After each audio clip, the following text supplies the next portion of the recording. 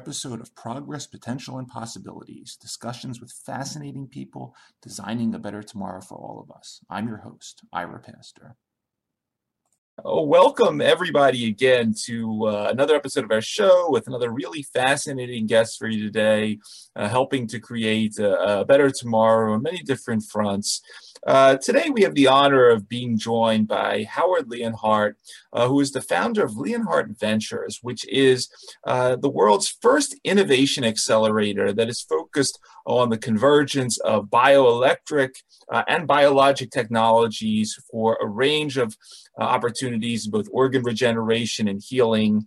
Howard is a long-time accomplished inventor and serial entrepreneur, dozens of U.S. patents, over 100 patent claims for his various products in treating cardiovascular disease.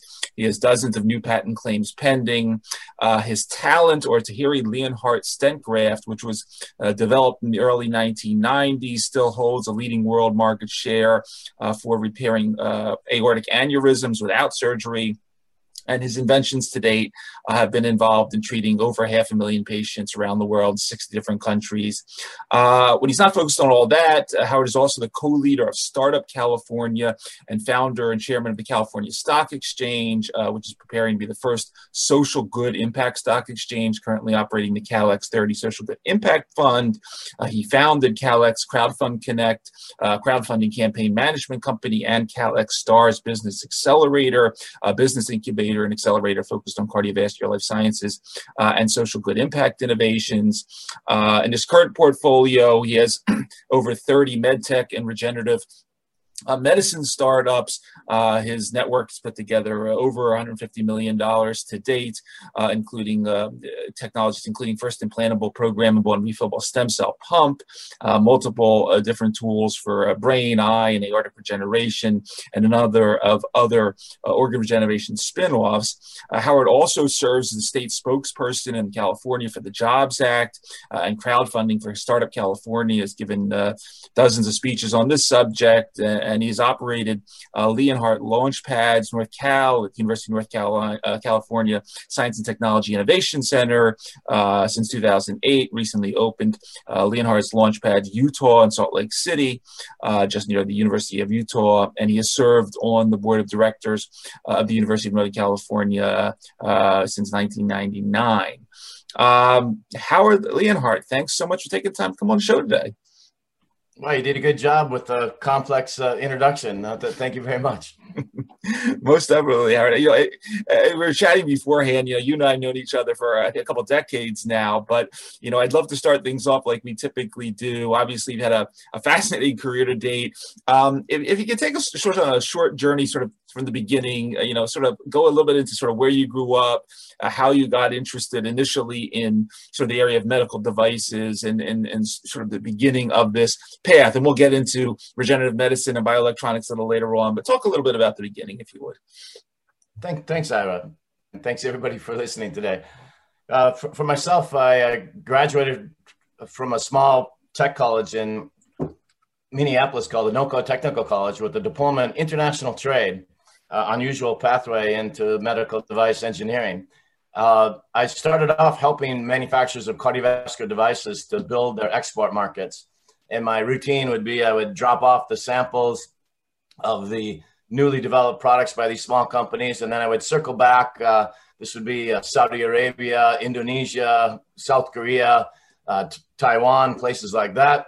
And I would come back a month or 2 or 3 months later and make my route of all the investigational centers that I was working with, and I would get their feedback. And after a while, I would bridge between the doctors and the engineers. I'd get back to the small company factory, and I'd say, if we want to sell more of these, you got to fix this and fix that and got to make this better. And the doctors would really like to see this built into the next design.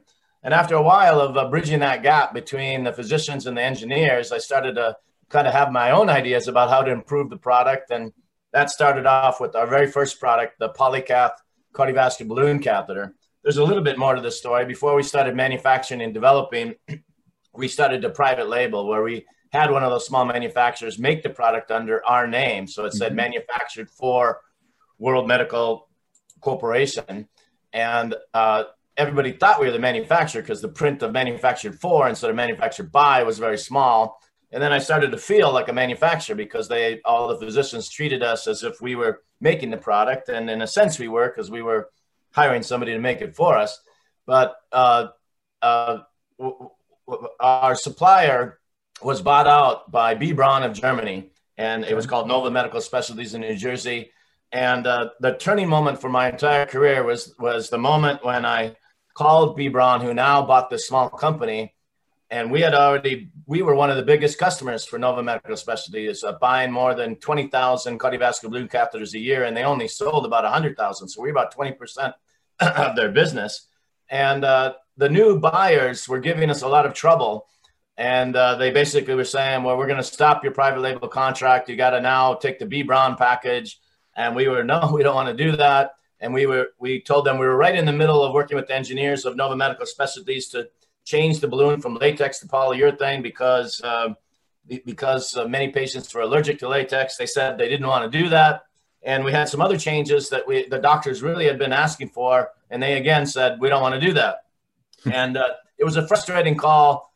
And basically I hung up with a little bit of temper and said, how hard can it be to make them?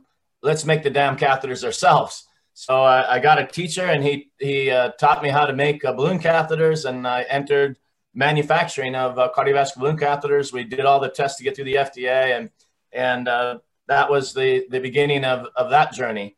And the part of the story that maybe gets more interesting is along the way, we decided, well, we're not making a lot of profit on these cardiovascular balloon catheters. We got to find a way to leverage our core competency to have a higher margin product. And that's when we developed the Talent stent graft, the Harry Leonhardt stent graft for repairing aortic aneurysms. At the same time, we developed the first percutaneous heart valve.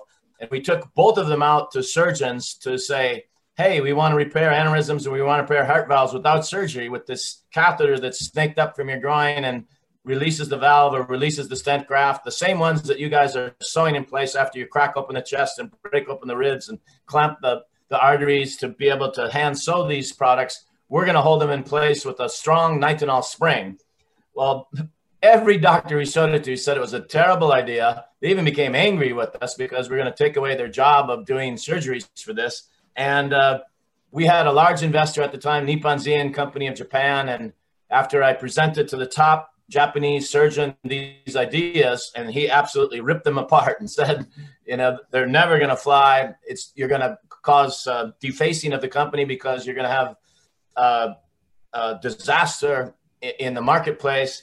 And Marty Matsuo, Dr. Marty Matsuo, puts his arm around me on the way out, and he said, you know, we told you to focus on cardiovascular balloon catheters. We invested because we were making a really good cardiovascular balloon catheter. You have a defect rate of 0.002%, and we want to get it down to 0.001%. So focus on that. And we actually set aside those two projects because we thought, maybe we had a good idea, but it looks like it was a terrible idea. Race forward, last year, it was announced that more heart valves were placed with catheter-based procedures than surgery. Race forward, and more aneurysms are repaired with catheter-based procedures led by our device. But we lost 3 years. So we threw all those ideas away in 1991. And then in 1994, we saw some others coming with the same ideas. And we had to jump back in 3 years later and catch up now to two other companies that actually were ahead of us. So there was a lesson to be learned there, is the so-called experts are not necessarily going to embrace something that is going to change the way they do things. We now try to, when we take a new product out, if we get negative response, we're kind of thinking, oh, we probably got something here. Excellent. And, you know, obviously, you know, you had a lot of this success with the catheter, learning the cardiovascular space. You moved then, you know, obviously about 20 years ago, stem cells started getting hot as an area. You get involved in that area, and then you learn as you're going along in the stem cell space. It's had its ups and downs over the last, say, 20 years, but that stem cells are extremely important and they do a lot of exciting things, but you began to learn that there were other important components of sort of regeneration, which is a very complex biologic process. Enter the domain of bioelectronics or bioelectricity or electrophysiology. There are a lot of different terms here, different concepts that go back about 100 years, but which are sort of starting to peak up now in the 21st century. A couple of months ago, we had Mike Levin on from up at Tufts, who's very excited about the space. He works more in the area of how you can develop drugs to modulate ion currents and so forth.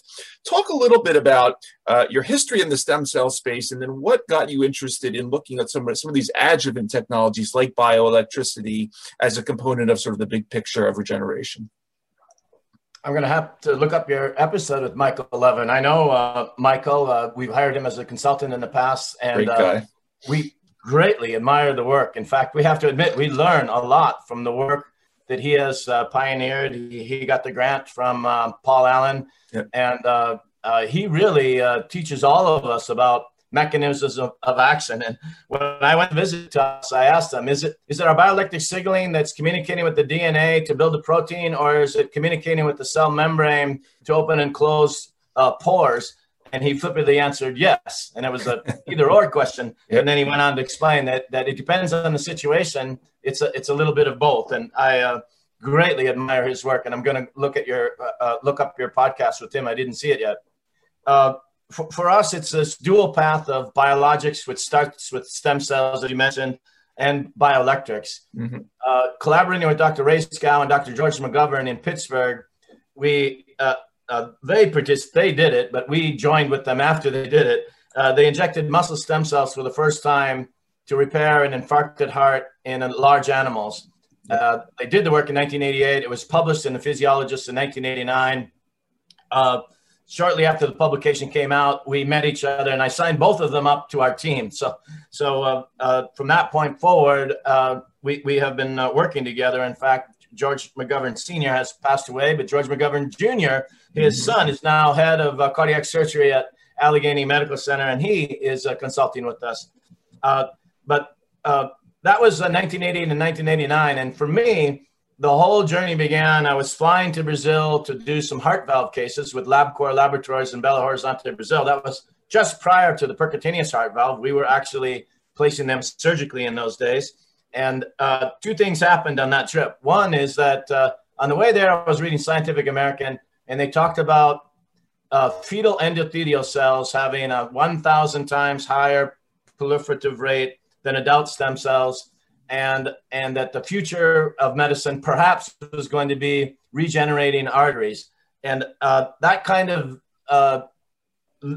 lit me up. I just thought that, the body's made of cells, and the way that your heart valves, your arteries, your heart, and any organ is originally made with the convergence of bioelectrics and biologics, stem cells, yep. proteins.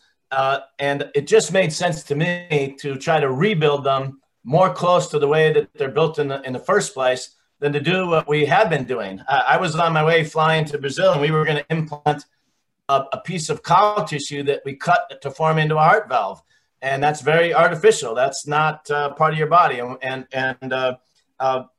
interesting enough, on that trip, I went to go see the heart valve put in by Dr. Domingos Moraes, the first surgeon in Brazil who had ever done a bypass surgery. Mm-hmm. Even in 1988, he was already getting up there in age because he did his first bypass surgery. I think it's 1965, around the time when the U.S. got started on that as well. 66, 67, sometime around then.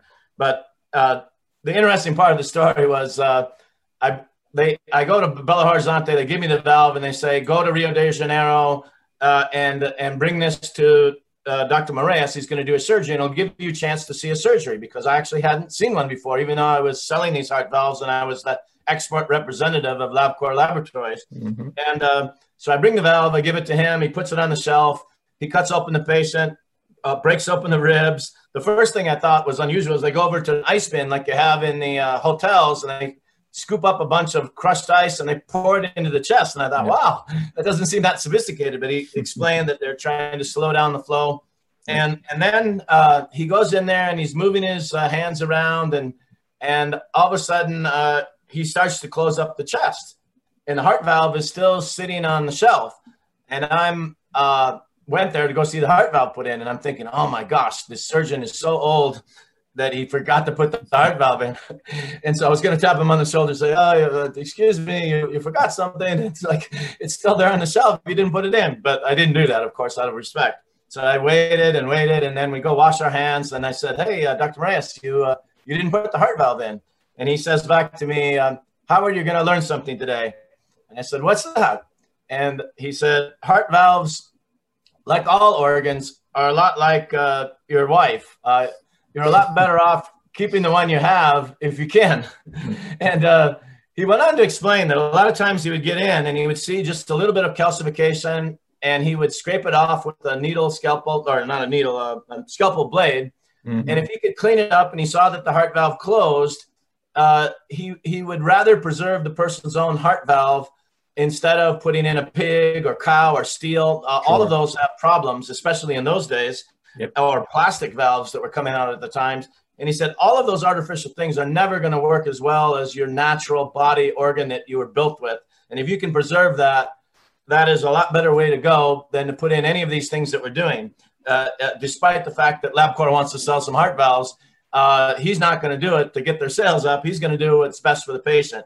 Well, I learned something from him, and he kind of set the course of my work for the rest of my life, that in very simple terms, the rest of my life after that is trying to be dedicated to help people keep their own organs and regenerate them instead of getting an implant, despite the fact that, most of our wealth in the past has come from developing and making implants. I really get away from that. Mm-hmm. And, obviously when you look into your portfolio currently, many exciting projects in cardiovascular, brain. You have some cancer work going on, then a lot of, as we talked before about sort of the cosmetic side of things. This is just for, how does it typically work? Because I know you'll work with a lot of universities also. You have research, UCLA, University of Utah, University of Minnesota, many other groups, Texas Heart Institute, the cream of the crop here. How does your incubator system work if, I'm researcher X that's coming along and have a good idea? What happens in the process? How do I become part of Leonhardt All-Stars or the the team and get involved in the projects? Thanks for asking that. In a simple term, Leonhardt Launchpads, which has merged with Calyx Stars Business Accelerator. Leonhardt Launchpads founded in 2008, as you mentioned. Calyx Stars Business Accelerator in 2013, and in 2015, I think we merged them, and we just call it Leonhardt Launchpads now. And the concept was to focus on the convergence of bioelectrics and biologics. And really, in very simple terms, it's one stimulator that we have made for us by Mettler Electronics in Anaheim. Okay. It has a 510K market clearance for improving circulation and basically muscle healing, as well as pain relief. So if any application that we apply it to falls within those categories, it actually is FDA cleared to be sold. Mm-hmm. But we try to broaden the indications of use. So we have a core IP. It started with stem cell homing. So if we bioelectrically stimulate your knee, we can get your stem cells to migrate from your bone marrow to your knee. If we stimulate your heart, we can get them to migrate from your bone marrow to the heart. If we stimulate your brain after a stroke, we can get your own stem cells to migrate to your brain after a stroke. So that was kind of our crown jewel. First major patent is bioelectric stimulation expression of STF1 and PDGF, which are known to be stem cell homing factors. Okay. Then we added a whole suite of muscle regeneration protein expressions, follistatin, Klotho, IGF-1, limb muscle. Mm-hmm. Then we added a full suite of angiogenic or arteriogenesis. In 1999, we published a paper in Circulation on bioelectric stimulation for growing new blood vessels via the controlled expression of VEGF. We were so excited about the paper. We had really good results. Later, we learned that there were flaws in that design because VEGF created vessels were leaky and they didn't last over time. They would kind of retreat and they would leak. So later we learned that you had to get the right sequence. You had to do VEGF followed by STF1, PDGF, perhaps HIF1 alpha, nitric oxide synthase to dilate the vessel. And if you did all these things in the right order, you would get true arteriogenesis, blood vessels that had a true endothelium lining that lasted over time. So we call that our arteriogenesis suite. And I left a couple of the proteins out of that description. And then we later developed, which was bigger challenge, the nerve regeneration suite, which is highlighted with Sonic Hedgehog, again, IGF-1, limb muscle again. And we have a couple of others that are in the works that we haven't perfected yet, so I'm not going to mention, but we're about to, we think, add to our nerve regeneration. So then we had spent 20 years and over $100 million learning how to regenerate the heart. In 2008, BioHeart went public, $76 million IPO on NASDAQ. I had resigned as CEO about March of 2007. We went public February of 2008, the only U.S. biotech IPO in the whole year of 2008, by the way. And we had brought in Bill Pinion from J&J. He just looked better for Wall Street. I'm kind of rough around the edges, and I'm a technology guy, and I don't really enjoy the whole Wall Street thing. We thought he would be a better spokesperson for the company with that financial community, and he was. And but by that time, basically, as it often happens, the VCs, the money funds, had basically taken voting control of the company. Yep. And typical of form, me being the technology guy and they being the business people, resonate with the Steve Jobs story, even though I don't necessarily compare myself to him. We had a clash about the future. Sure. I wanted to bring bioelectric stimulation. I wanted a pump that we would refill with stem cells. And not only stem cells alone, but I wanted to mix the stem cells with an egg yolk-like mixture, gelatin with a bunch of nutrients. What they were doing was running a catheter up and injecting just muscle stem cells in scar tissue of the heart one time. We had done studies showing if you came back and injected a second time and third time, which we published in the European Heart Journal, you would get more muscle formed in the scar tissue. We also published studies at Cleveland Clinic and University of Florida that if you added certain proteins like STF1 or Connexin 43 or eNOS, and particularly if you put them into a hydrogel, you would get better results than just naked stem cells alone, because a lot of the stem cells died. And then we discovered that it would be better to have a pump under the skin that you could refill once a month or once a day than it would be to go to the cath lab every month for 36 months in a row to make a new delivery of stem cells. Mm-hmm. So basically, there was a big argument at the board level. I wanted to go that way. In fact, I was arguing that before the IPO, and they basically put a muffle on me, said, on the IPO roadshow, don't mention a thing about the bioelectric stimulation work, don't mention a thing about hydrogel, don't mention a thing about the pump, and just focus on what we have now, what's in clinical trials now, one-time injection of stem cells, and say, this is the greatest, let's go forward. And it was very good, and they had very good results. So, not to disparage those guys, in that clinical study that they were behind, double-blinded, randomized, placebo-controlled, the treated patients improved 91.7 meters in 6-minute walk, and the placebo patients declined -4 meters. 84% of the treated patients improved. Only about 16% of the procedural patients improved in whatever category you looked at, heart failure class or exercise capacity. So, they had reason to get behind their plan. It was pretty good. But I just was focused as a technology guy and making it better. And again, shorten up the story, which is hard to do, but we basically, that next year after the IPO, we had a divorce of sorts. And they owed me, in my calculation, $4.7 million. I had borrowed the company money that I had made from my stent graft success before. They didn't pay me wages. They didn't. We had a scientific advisory board meeting at the Hotel Coronado with 33 physicians, and I paid for all their tickets, all their hotels, and all their meals on my own Amex. They didn't pay me back my Amex bill. So I said, you can keep all of that money. I'll relieve you of the debt, but I want to take the bioelectric and the hydrogel and the pump IP that we started to develop with me. And I not only want to apply it to the heart, but I want to look if maybe the same idea would work for other organs. And that was the birth of Leonhardt's Launchpads and our Innovation Accelerator. So to shorten it up again, we tried to fix everything with non-invasive bioelectric stimulation first. And only if that doesn't work do we look at injecting biologics and stem cells. We just finished a 105-patient erectile dysfunction study. We applied our signals for stem cell homing, for arteriogenesis, for muscle regeneration and nerve regeneration non-invasively. 90% of the 105 patients were satisfied with their results 6 months after stimulation. And we only stimulated a few minutes twice a week for 4 weeks, a month out, 3 months out, 6 months out. They still had the function of that organ to a satisfactory level without having to use Viagra or anything like that. And so that typifies our approach. So that means we failed 10% of the time. For those 10% where we failed, we think those are candidates to go into the more sophisticated treatment that will be a combination of bioelectrics and biologics. So we're actually going to bring those patients back that we failed. We're going to give them another treatment, but this time we're going to add the injection of stem cells, exosomes, amniotic fluid, kind of a mix of regenerative proteins and stem cells, which has been studied in animals by us with Dr. Nestor Gonzalez-Cadivid at UCLA. At least part of that has. Sorry for that long explanation, but the other way to say it is every application we have in the accelerator is the same stimulator. It often is the same programs. Almost everyone has stem cell homing. Almost everyone has arteriogenesis. And we just call it something different when we point it to a different organ. Liver cells for liver regeneration, pancreas cells for pancreas regeneration. So it seems from the outside like we're trying to do too many things for a small organization, but really it's just one thing.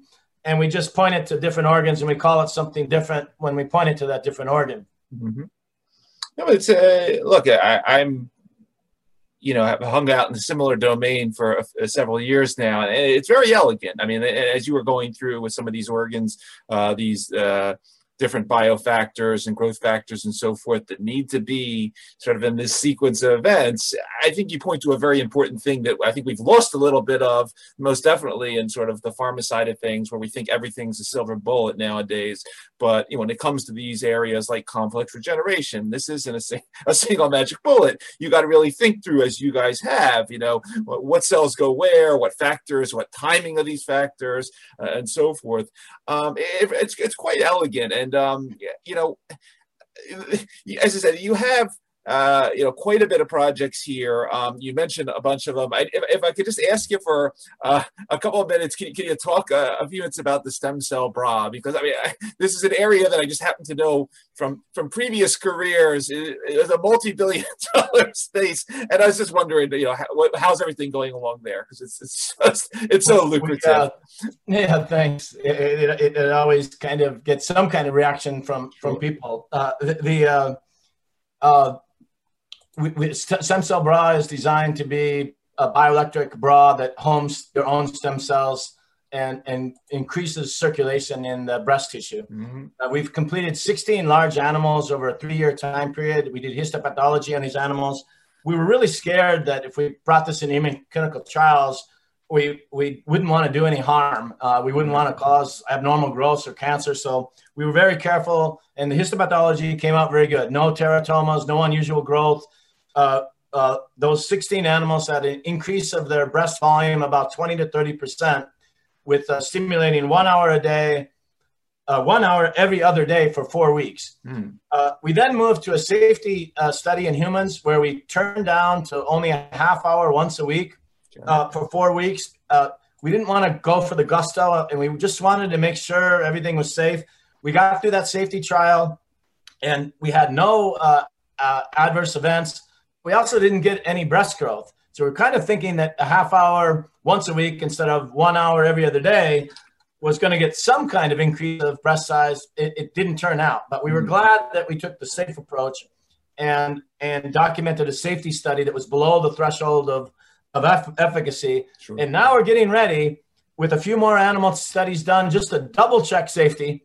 And we've added this Clotho signal, so we had to go back and repeat some of the studies. And we're getting ready to do our first efficacy study. A center in Spain has signed up to do that study, and we'll report the results to everybody soon. Another part of stem cell bra is augmenting fat graft transplantation. Okay. We met with Dr. Joel. His last name slipped my mind right now, but he was the doctor that did Suzanne Summers, who was had breast cancer. She had a fat graft and stem cells to recover her lost breast after cancer. And he wants to use the bioelectric stimulation to augment that procedure. And a study just was published in Denmark that showed augmenting fat grafting with stem cell transplantation has less relapse, meaning a problem with these patients that get fat grafts is one breast will be about 20 to 30% smaller than the other because the fat kind of shrinks after they put it in. It's kind of a crude way of saying it, but that's basically what happens. And so everybody in the field is trying to strive to reduce relapse or reduce loss of tissue after the fat grafting. And Dr. Joel Aronovitz of Cedars-Sinai and UCLA, he wants to use this as a combination with fat grafting, but he only wants to do that after we finish a few more studies that we're doing that I mentioned earlier. And then we're going to apply to the FDA and the IRB to get started at Cedars-Sinai. Excellent.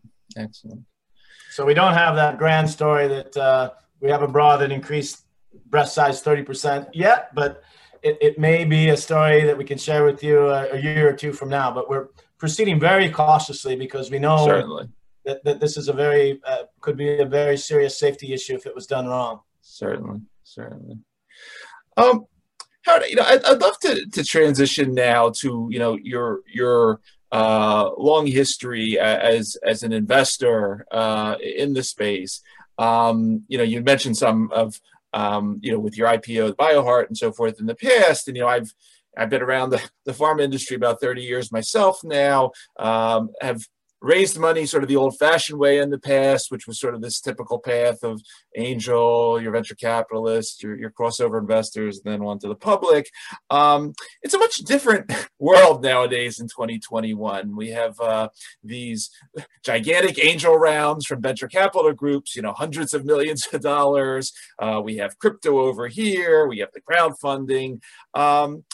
Give us your lay of the land in terms of sort of where we are in 2021 with bioventure funding in general, sort of some of the pitfalls, some of the areas that you think are exciting for young companies to look at. Walk us through a little bit in your experience here.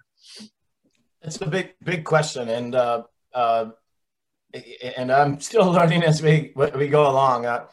We primarily have used angel funding and family funds. We have had corporate investing with BioHeart. Guidant invested 4 times. Boston Scientific invested. Abbott made a $900,000 license with us, which was like an investment. J&J agreed to underwrite 20% of the cost of our clinical trial if we made it mandatory to use their color mapping system in the study, which we did. So we have a combination of those 3 things. We don't seem to fit the VC model. Part of it is that the Leonhardt's Launchpad's business model is that Leonhardt Ventures maintains 50.1% control of each invention up to exit. We do waive that in a few occasions. We waived that with Second Heart and a few others. The 38 innovation assets or startups in the accelerator right now, 34, we have 50.1% control, and we've given up control on 4%, which we don't like.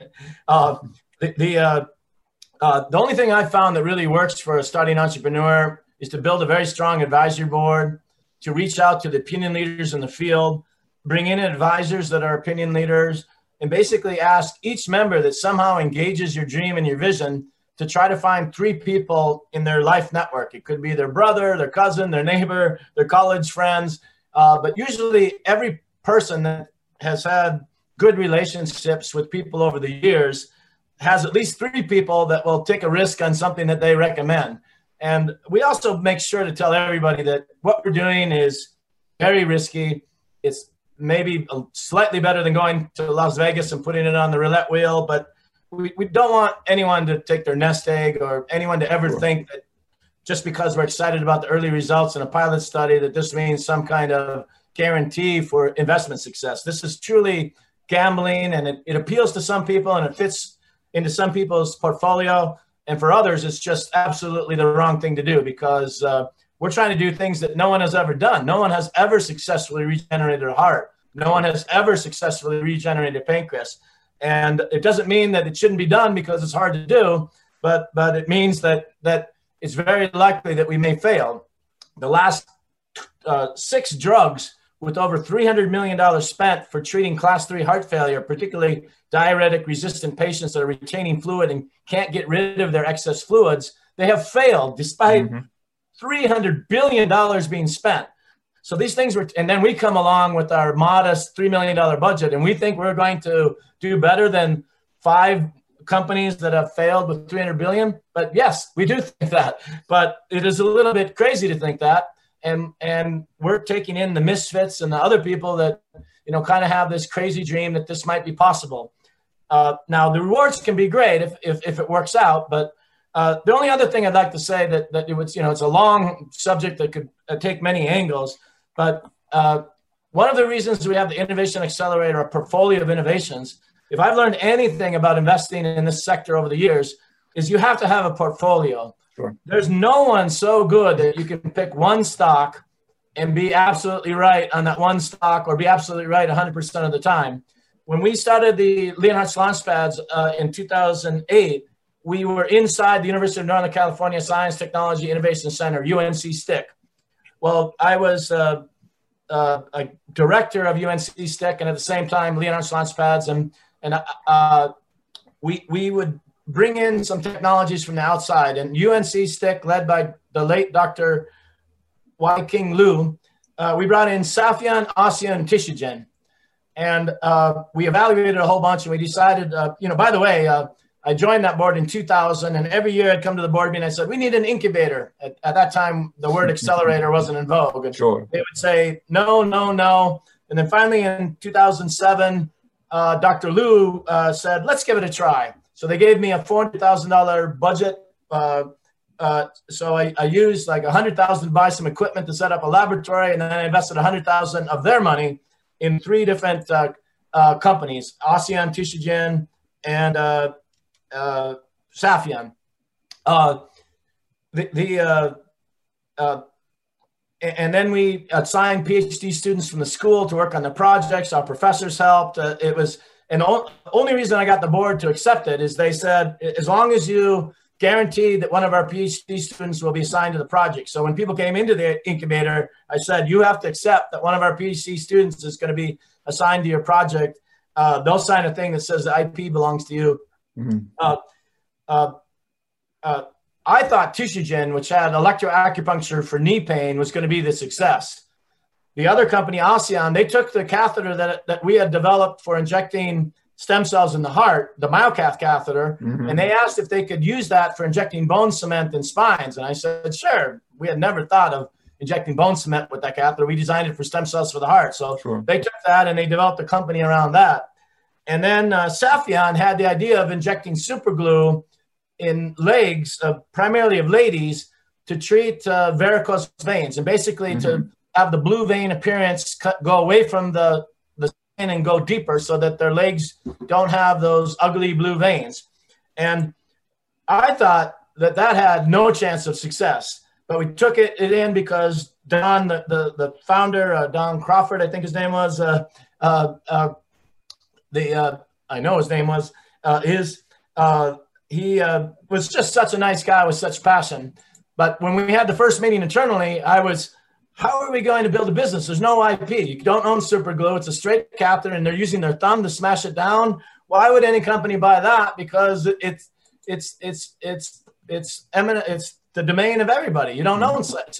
So we tried to build some IP. We reduced the heat and the toxicity of the cyanoacrylate. We developed some fancy tip catheters, and we built an IP story. And that sold for $238 million to Medtronic in 2014. The $100,000 that I put in from the fund returned $6.3 million back to the University Foundation. Tissuegen, the one that I thought was going to be successful, still hasn't made a return. Dr. Liu decided to study it in his own clinic at the university. And when we went to go present the data, everybody said, this is your company, your invention, and your clinic did the study. We don't believe the data. Go do the study at an independent clinic. So that was a learning lesson there. Don't ever do a study of your own product in your own clinic, because no one wants to believe the results. Even though Dr. Liu was like, why go somewhere else? I have a clinic here. It was a bad idea. Ossian sold to Merit Medical, and I can't tell you what it was because it's an undisclosed amount. But I can tell you that the UNC Foundation ended up putting $1.1 million in. More than 7 years later, upon the sale to Merit Medical, we got a $1.1 million check back. And we were kind of astounded. And we learned from that lesson that when you sign with VC financing, there's liquidation preference, there's warrants, and somehow the guys who came in the last 3 years before the sale took the entire prize of the sale, and all the original investors and the founders and the people that did the work scrapped by with barely getting back what they had put into it.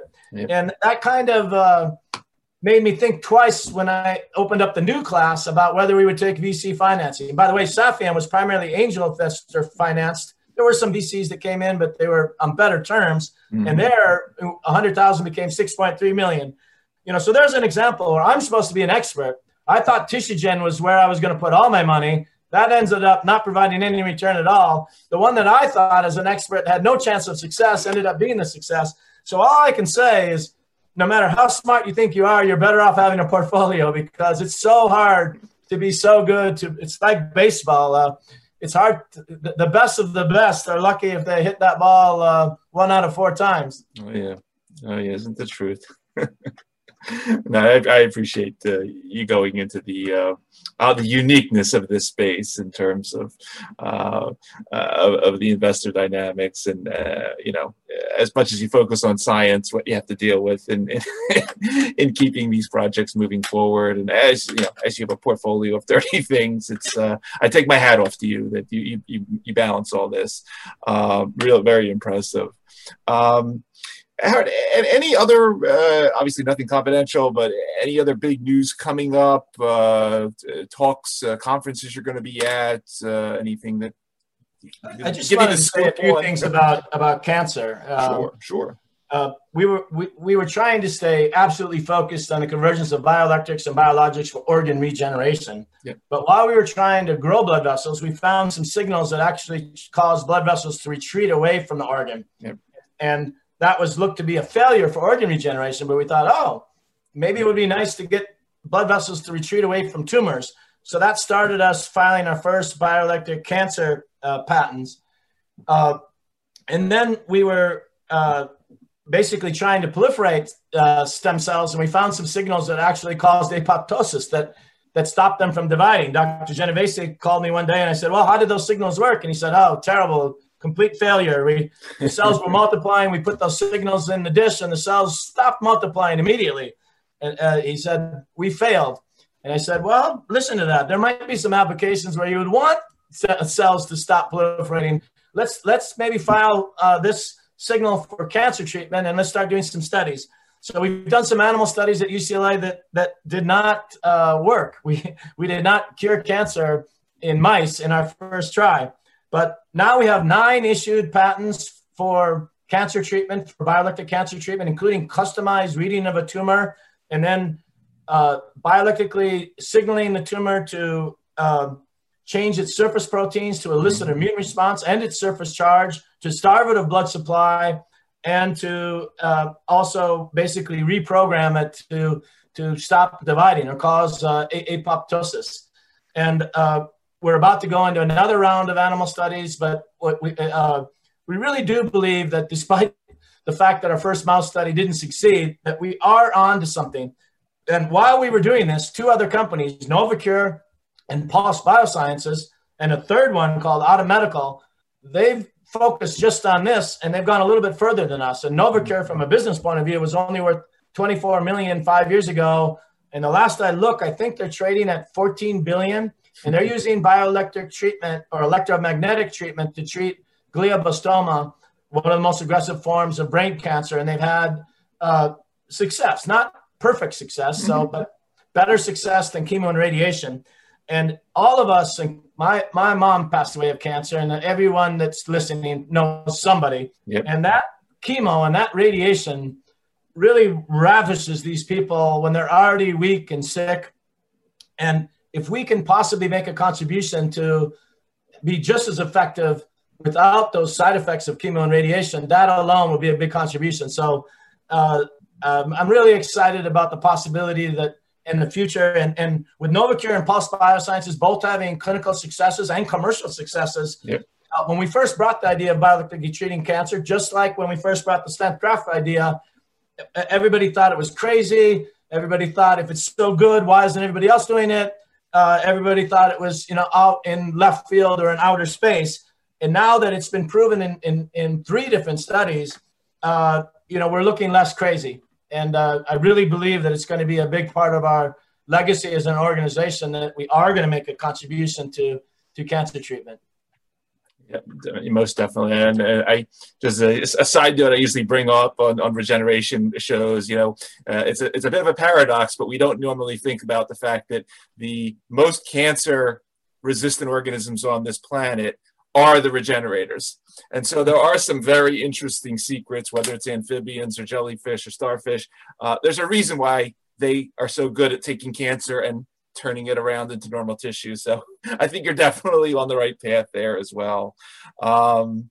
Howard, it's really it's fascinating listening to you, and as I was saying, 30 plus projects in the portfolio. I take my hat off to you. I wish you the best with all of this. Obviously in biotech, some win, some don't, but you clearly, based on your portfolio concepts, you're on the right path here, and it's just really rooting for you. For everybody that's going to be listening to this show on our podcast or watching on the YouTube channel, you've been listening to Howard Leonhardt, founder of Leonhardt Ventures, working at the convergence and intersection of bioelectrics and biologics for complex organ generation, healing, cancer reversion, ultimately. Howard, it's always great seeing you. I want to thank you for taking the time out of your schedule to talk to us for a little while. Thank you for everything you have going on there. And as we say on our show, thanks for helping to create a better tomorrow through all these technologies. It's a really very fascinating topic. Thanks, Ira. And you did touch on the social good impact portfolio. I just want to make one mention of that. Sure. Take it away. Basically, the family foundation, Leonhardt Family Foundation, that makes some money from this biotech stuff. We made a commitment to reinvest a substantial part of that into social good impact. And I got to be part of the Conscious Capitalism Society and have dinner with John Mackey, one of the co-founders, the founder of Whole Foods.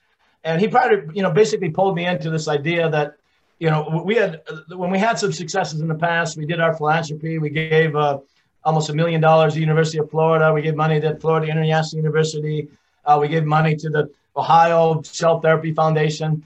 But he convinced me that, and the society really has this charter of, it's better to help people to learn to fish than just to give them a fish. And the idea that invest in social good impact companies that can be sustainable, can keep doing good. So that's always going to exist. We did have that mixed into the Calyx Stars Business Accelerator, but after a while, the board said it was too confusing. So we separated the portfolio of social good impact to Cal Impact, Social Good Impact Accelerator, and Leonhardt's launch strategy is focused on just the convergence of bioelectrics and biologics. And that way investors don't get confused about the two things being mixed. Yep. And the simple story is we're going to take we're hoping to sell some of our assets. We've actually begun selling some of our biotech assets, and we're going to plow some of that back into the social good, which includes a platform, as you mentioned, for helping people that are having difficulty in raising capital to have a more efficient pathway to do so. Outstanding. Really, really great story, Howard. Thanks so much for telling about it. Thanks, Ira. Great to see you again. Good seeing you.